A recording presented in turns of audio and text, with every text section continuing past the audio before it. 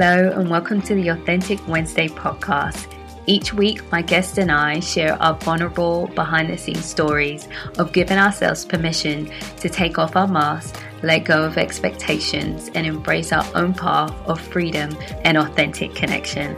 I'm your host, Bianca Hughes, a lover of authenticity and a licensed professional counselor in Georgia. Hello, everyone, and welcome to the Authentic Wednesday podcast. This is episode 14. Thank you so much for joining me. It's a pleasure to have you here as always. So today I have a special guest on the podcast. This is actually a follow-up from a Facebook Live I did a few years ago. And actually, I mentioned this a bit, but this is the interview I did and I watched it back and I realized I loved what I do. I loved answering questions. I love getting information, and that really made me think about more doing a podcast and interviewing people because it was something I really loved and really enjoyed. So I always want to shout out to my guest, Jared. Thank you so much for that opportunity. Jared is a licensed professional counselor in the state of Georgia. He enjoys working with disadvantaged populations and those who are underserved.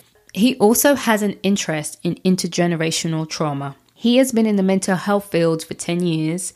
He has experience working in various community counseling agencies and in inpatient psychiatric hospitals. His dream destination is the continent of Africa because that is where his ancestors are, and he believes it's pivotal for him to visit there. Fun fact about Jared, he loves watching old sitcoms. So let's go ahead and get into the conversation. Hi, Jared. How are you? I'm well. How are you? I'm good. Thank you for coming to the Authentic Wednesday podcast. I'm really happy to have you here and continue a really great conversation we had about 3 years ago. Yeah, this is about 3 years ago. Yeah, it's 3 years ago. Time flies. It was 3 years ago. So just to give you guys up to date who may not have seen us 3 years ago, and I will definitely put this in the show notes. I will put the video in the show notes. So Jared and I used to work together. He is a therapist, and about 3 years ago, he put this post out that I have bipolar 2. It's 2, right? It's bipolar 2. Yeah. Mm-hmm. He has bipolar 2. And I was like, oh my God, this is so brave and courageous. And so I wanted to share with him and talk with him just so everyone can just hear his journey and his story, especially as a Black male, sharing that he has mental illness. Low key, like when I did that interview, that's how I knew I wanted to do more interviews and do a podcast. Just wanted to let you know, Jared. Oh, that's what's yeah. After watching myself back, I was like, this is really cool. I want to do it. So that's how long it takes for things to start. So we had a really good conversation. Like I said, I'll put it in the show note. It was on YouTube. We did it Facebook Live, but we did put it on YouTube. And it was just a really honest and raw conversation of life, having bipolar 2, discussing it, your different experiences with it. And so we really wanted to do like a bit of a follow-up from that interview.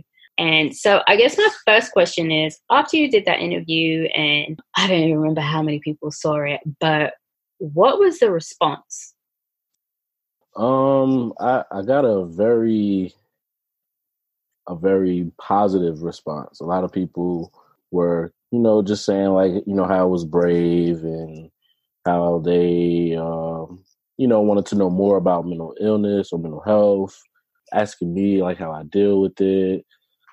Just asking a lot of questions about, well, what do you think about if somebody is suffering from depression? How would you handle that? Or how would you work with that individual? Or I got asked to be on panels, or just one panel, and I got asked to be a part of, different things and like different talks and things like that. So that was, I got a pretty positive after doing that interview, actually.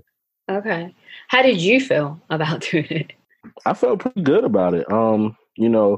Discussing in the interview in the first one, like the reason why I put it out there, but, I saw somebody on my Facebook who was struggling with mental illness, and he would talk about it a little bit and in a very vague way. And I didn't want him to feel alone in the struggle. So it made me, you know, even put the status out there. So for me doing that interview, it felt, it felt good to do it and talk about it, some light on it, and things like that, and knowing that this is bigger than me, and being a part of something that's bigger than me. Yeah, that's cool. Cool. That's always good. I think that's, one of the reasons like I love doing this podcast is to help people see they're not alone. So I'll be interested to see how this one goes. Since all that time, like we said, it is 3 years ago. You was in a really good space then, of course. However, we know, with bipolar it can be up and down, different challenges. Has it been smooth sailing since the interview? Is everything like perfect and going fine? And what's the situation like now? So it hasn't been smooth sailing. Things have transpired within that time. I've had hospitalizations, had a couple med changes and things like that. That's the bulk of what happened. And I had another like almost hospitalization, but I was able to bypass going to the hospital and just doing like a simple like med adjustment and was able to be all right. So I like to say that it hasn't been smooth sailing. Like you said, with bipolar, it is up and down. It can be rocky, especially if, you're not really adhering to the interventions that are given to you and things like that. So, yeah. So would you say it was the bipolar? Would you say it was you, or is it a mixture of both? I think it was a mixture of both. I think it was me having episodes along with me not really being medication adherent. Because, you go through periods of time where you take medicine for a good period of time and you start to feel, you don't have the episodes. So sometimes you might skip a dose here, skip a dose there, or you may run out and you may say, ask for like a couple of weeks, or whatever. But since that time, I did change therapists and I did change psychiatrists. And the psychiatrist I got now, you really got to be on it in terms of, getting in your, making your appointments and stuff, because it's actually a little bit tough to get a hold of them. So I was running, yeah. And that's, having a lot of clients, so a lot of patients or whatever. So, that's really up to me to really be on it, to be on top of that.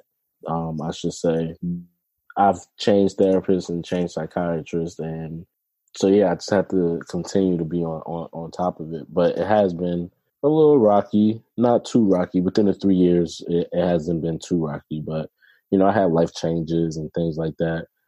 I had another daughter, so that adds another layer to it, and just things happen in life, and that can add layers to it. That can trigger certain things in me, which can trigger like an episode, like, So how was it dealing with that, knowing that, it was still happening? You've had it for a while, you've been accepting of it, but, you had to almost a hospitalization, and you're like, part of me is not doing what I need to do, but I'm doing what I need to do for the most part, but this is still happening. Like, is that frustrating?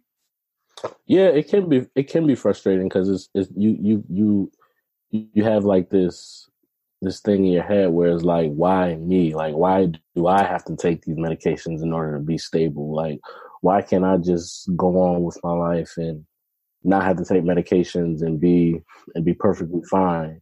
So you have that component to it, but I would be remiss if I don't really say like the main thing was me not taking my medications.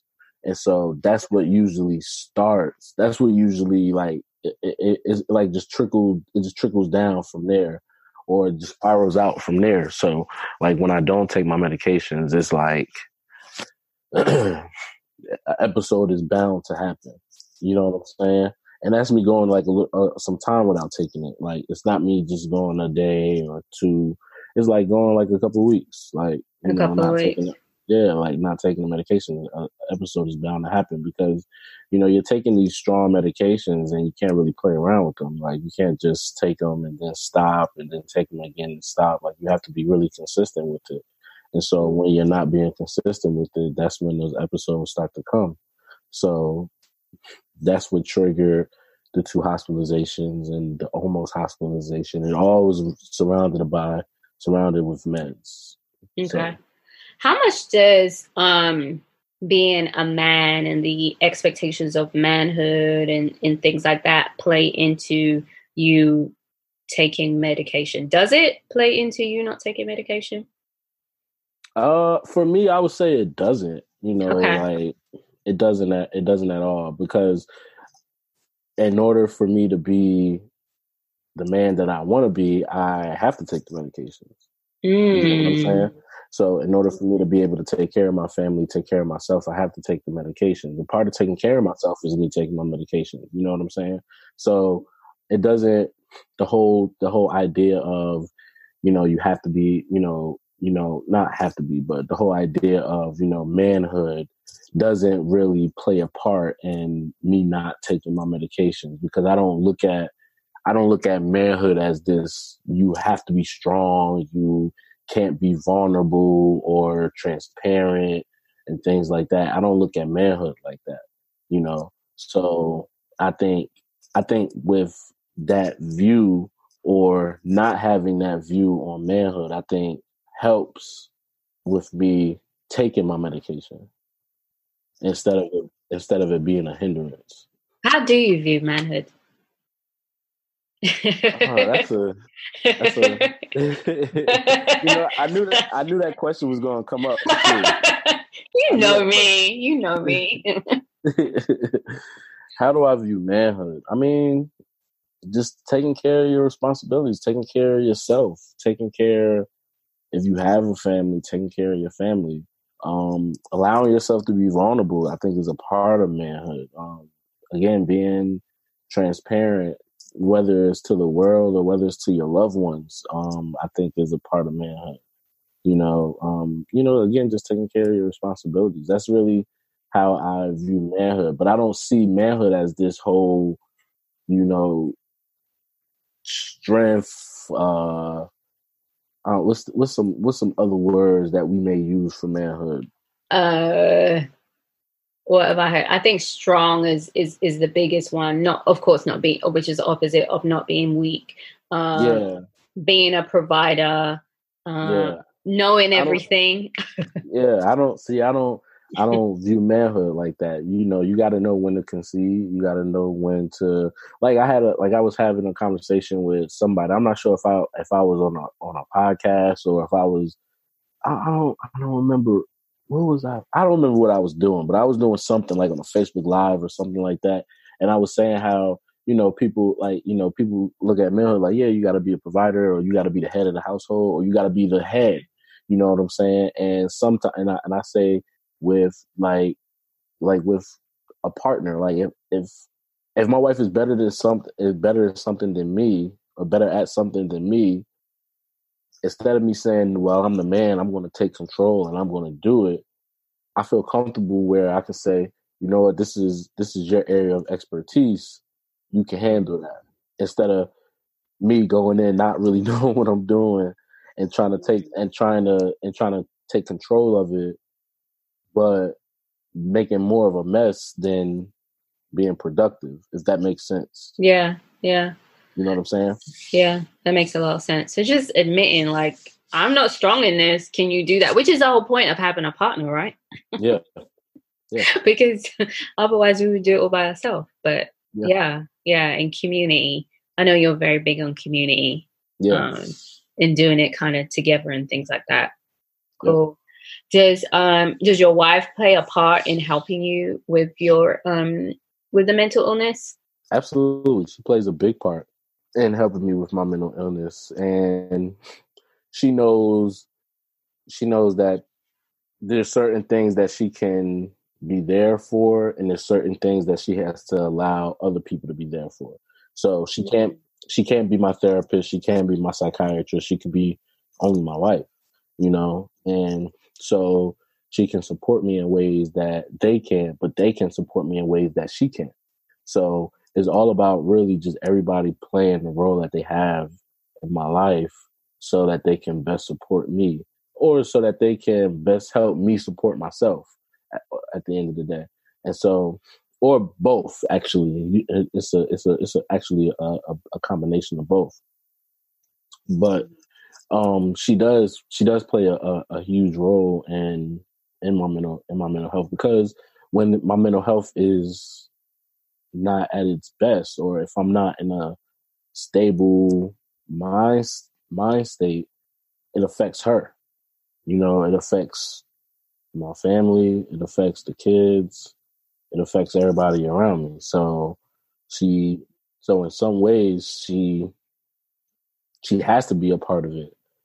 She can't just take a step back, because when rubber meets the road, it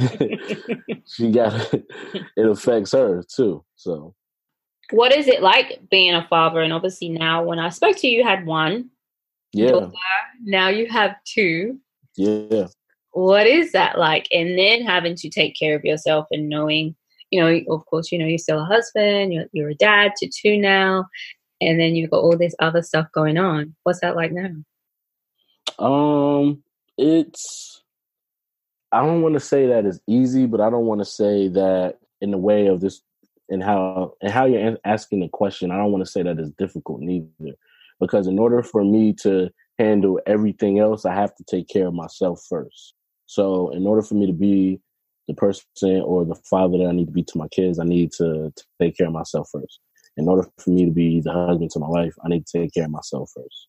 So that part, me taking care of myself, isn't really hard. It's a matter of taking my medicine, going to the therapist, going to see my psychiatrist, making sure I'm engaging in some type of self-care activities, so that stuff is not really that hard. Once you get into, I've been doing it for a while now, so it's like second nature. It's not like I've been diagnosed yesterday, so I've been diagnosed for some time. So it's really just about taking care of myself so that I can make sure everything else is straight. And I think for me, with having kids, I think the biggest hurdle is when I'm not in a stable mind, not making sure that they're not seeing everything. And sometimes that's even difficult because you don't really have that much control. But my kids haven't really seen that much. They're young, but they haven't seen that much, which is a good thing. But I think another difficult thing about it is I worry because bipolar disorder is hereditary. So I do think, like, man, I wonder if one of my kids are going to be diagnosed with bipolar disorder or major depression or something. Like, I don't want my kids to go through what I've been through. But if they do have to go through some similar experiences, at least I'm well equipped to help them manage that. Right. Wow. Yeah. How long have you been diagnosed? Maybe like 5 years now. Okay. 5, 6 years, something like that. And just so people know, like, how often do you see your therapist? Maybe I haven't seen my therapist lately in a while, just because of my work schedule. But when I was going, depending on the need, I would see her every week or every bi-weekly. Bi-weekly. Okay. How often do you see the psychiatrist? About once every 3 months. Okay. Just for the med change and check up and see how things are. Yeah. That's cool. Mm-hmm. That makes a lot of sense.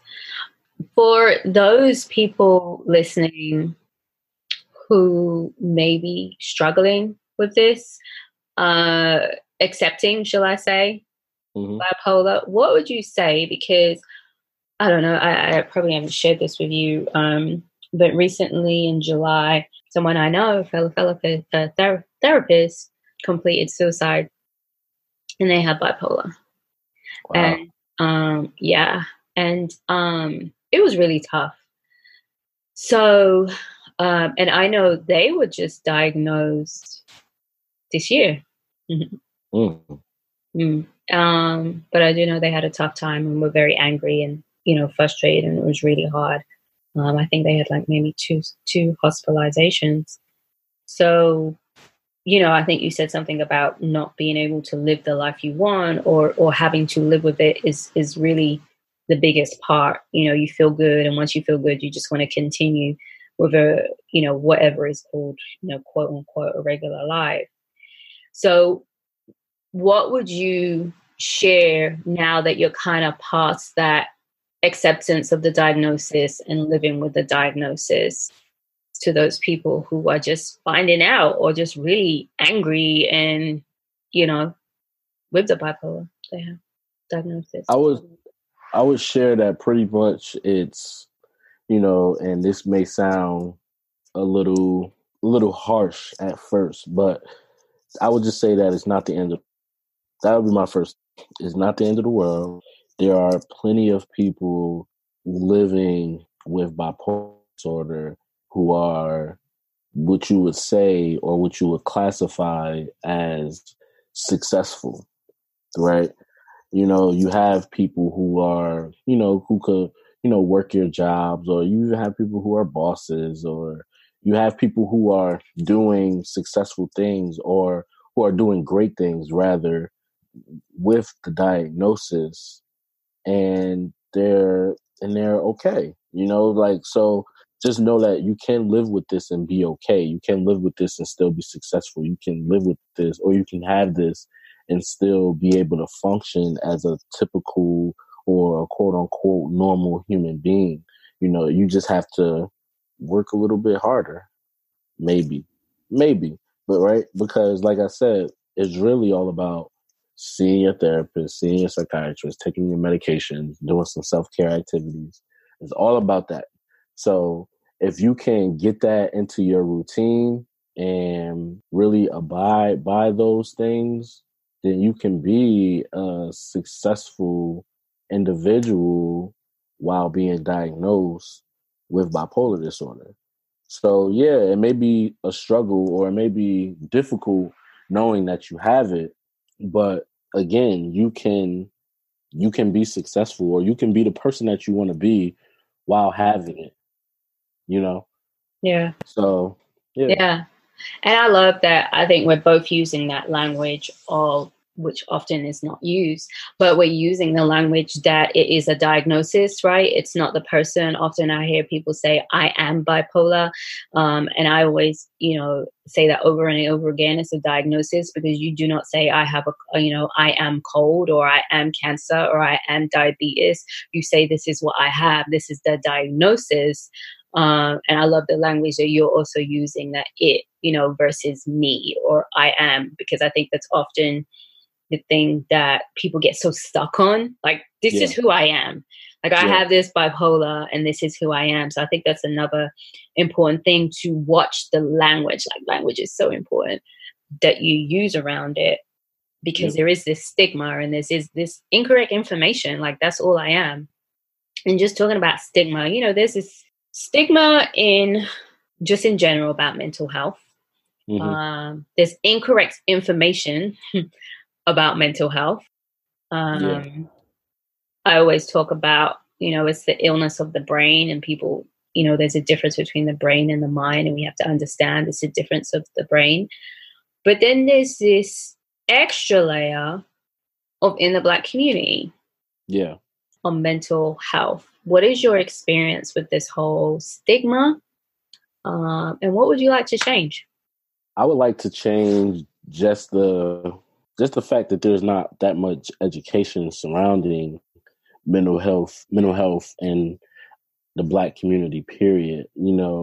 Like even when people were reaching out, like when I tell you that a lot of people were reaching out to me, like after I came out and said I had bipolar disorder, or I was diagnosed with bipolar disorder, like a lot of people were reaching out, was like, hey, like, what would you do about with these symptoms, or what do you think these symptoms mean, or just a ton of questions about mental health. And granted, I have my master's. Well, we have our master's, and we work in the field, and we worked in a psych hospital. So, for a lack of better words, or not even to brag about it, but we are quote unquote experts on this, right? And so, just seeing like just hearing some of the questions, not saying that they were dumb questions, not saying that at all, but it just showed the lack of awareness and the lack of knowledge that's out there on mental health or mental illness in our communities. And you have people who are okay with that and don't understand that mental illnesses are really out here like killing people. Yeah. For real. Like, yeah, it's like it's really out here killing people, and people aren't really, it's, I don't know. I really don't know how to describe it. Like, I don't want to say people just don't care, but that stigma is so deep within our community that people are afraid to speak up about it. Like, we're starting to see a lot more mental health awareness things going on, like, which is really good. And you're seeing a lot more people, talk about it.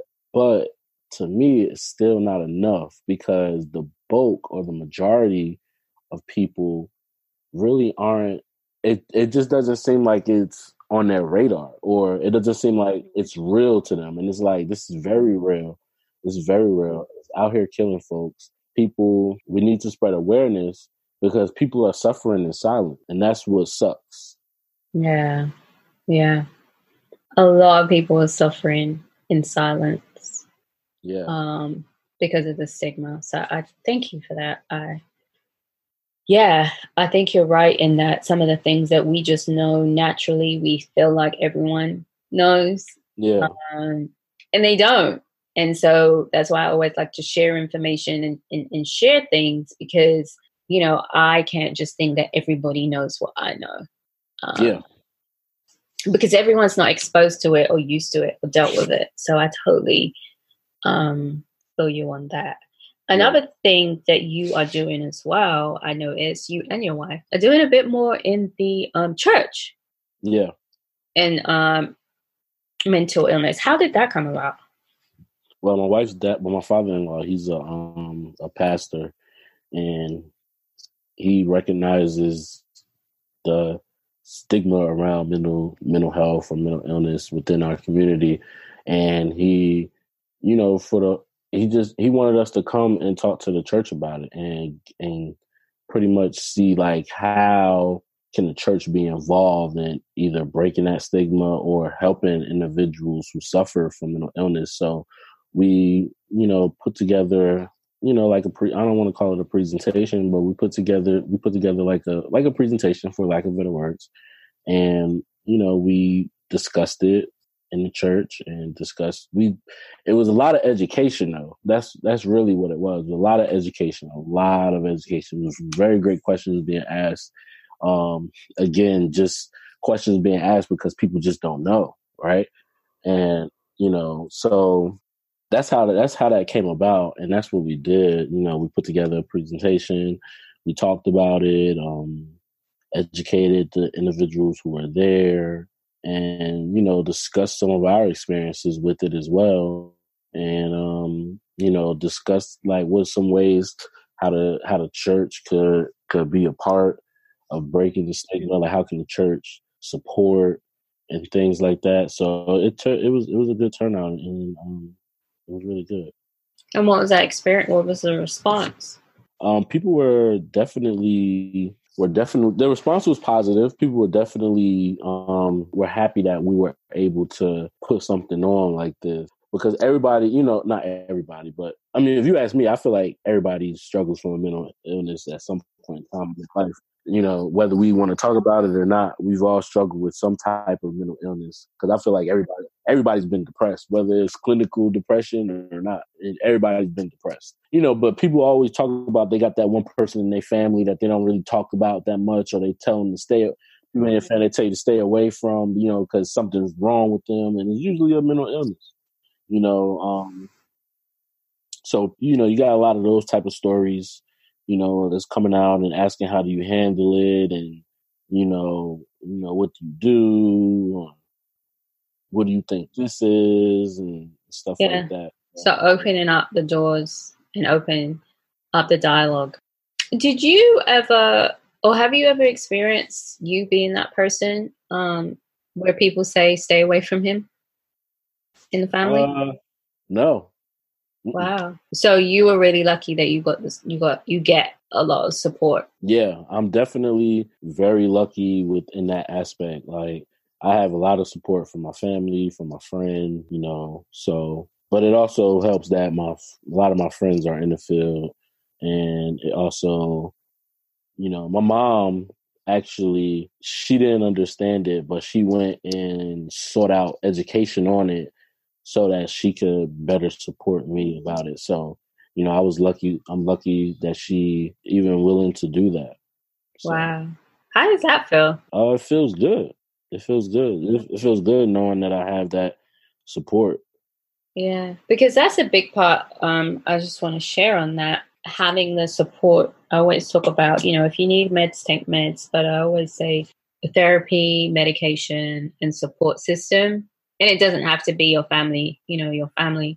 But having a good support system is a big part of people, getting over a mental illness, Yeah. getting over, an addiction. Like the support is so, so important. Yeah. I think that's really, really great. Yeah. In that sense. Do you ever experience any shame or with the bipolar, or are you just pretty? Mm-mm. I don't, because I know I'm not the only one with it. I know that there's a lot of people with it. I know there's a lot of people who struggle with it, and I know I'm not alone within this journey. So I don't feel any shame about it. It's something that's out of my control. It's something that I don't want to say that I developed, because you don't really develop bipolar disorder, but is and I'm not sure if who or if I developed it within my family, but it's just is what it is, and and I just got to do what I got to do to take care of myself. So I don't, and for the most part, I'm pretty successful in managing it, whether I had bumps in the road or not, but I'm pretty successful in managing it and managing my life. I mean, I do have a master's, I have a pretty good career, I have a family, everything, the quote unquote American dream.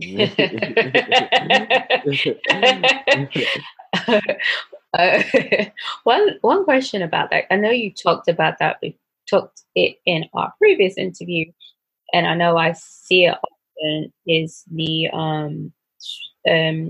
people smoking weed when they have bipolar, and I know you've talked about it. What are your thoughts on that? What is your experience, shall I say? So I'm not going to lie, I did have some times where I was self-medicating on marijuana, and in those times that I wasn't taking my meds. As soon as I stopped smoking, bam, here's an episode. So, I mean, here's my thing. Anything in excess is not good for you. Mm-hmm. Right? I'm not going to say that if you have bipolar disorder that you can't or shouldn't smoke. But what I will say is, if you smoke in excess, it can affect with your medication. Even if you smoke just, I don't want to say occasionally, but even if, I would say just be careful with it. That's what I would say, because you are taking medicines that, balance out the chemicals in your brains. And then if you're smoking weed that also interacts with the chemicals in your brain, it can have adverse effects. So that would be those are my thoughts on it. I'm not here to say that, oh, you can, or that if you do smoke, that something definitely is going to happen to you. You know what I'm saying? Like, I'm not saying that there's a causation. Right. You know what I'm saying? Right. So, yeah, but I know there's a strong correlation. I know definitely with people who have bipolar and smoking weed. Seen it quite often. Yeah. Especially if you get a hold of some some some bad weed or some laced weed, and then you start having psychosis and stuff like that. Like I've seen that happen to people who weren't even bipolar or diagnosed with bipolar. So you just really have to be careful with it. So is there any words you want to share with those listening, or any encouragement you want to share? Some words of encouragement, just, don't get discouraged if you have a mental health illness. I mean, it's a part of life. You'll be surprised how many people struggle with it that just don't say anything, that you may not even notice, that you may not even know. I mean, if you could look up celebrities that, who are extremely successful and they struggle with mental health illness. So just don't get discouraged. Just know that it's possible to have a mental health illness and still live a pretty typical or normal lifestyle, or the lifestyle that you want.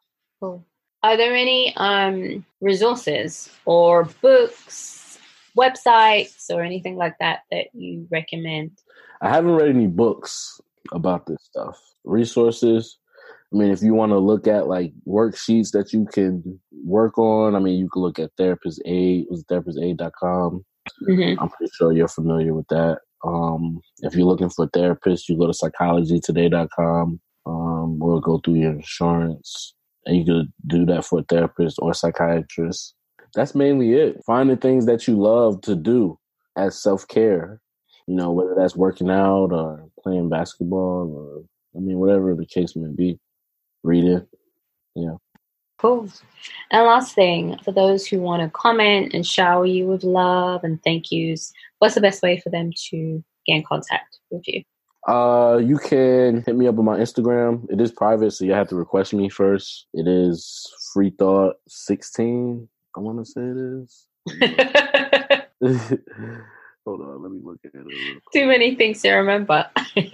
Freethought16. So if you want to hit me up, you hit me up on there, or you can hit up my therapist's Instagram, which is j.washington.hope. So that one is not private, so you can definitely hit me up on there. Cool.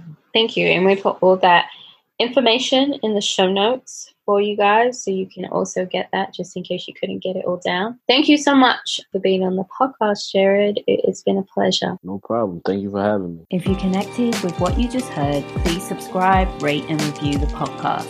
You can stay connected by following our Instagram, Authentic Wednesday Podcast, and visiting our website, AuthenticWednesday.com.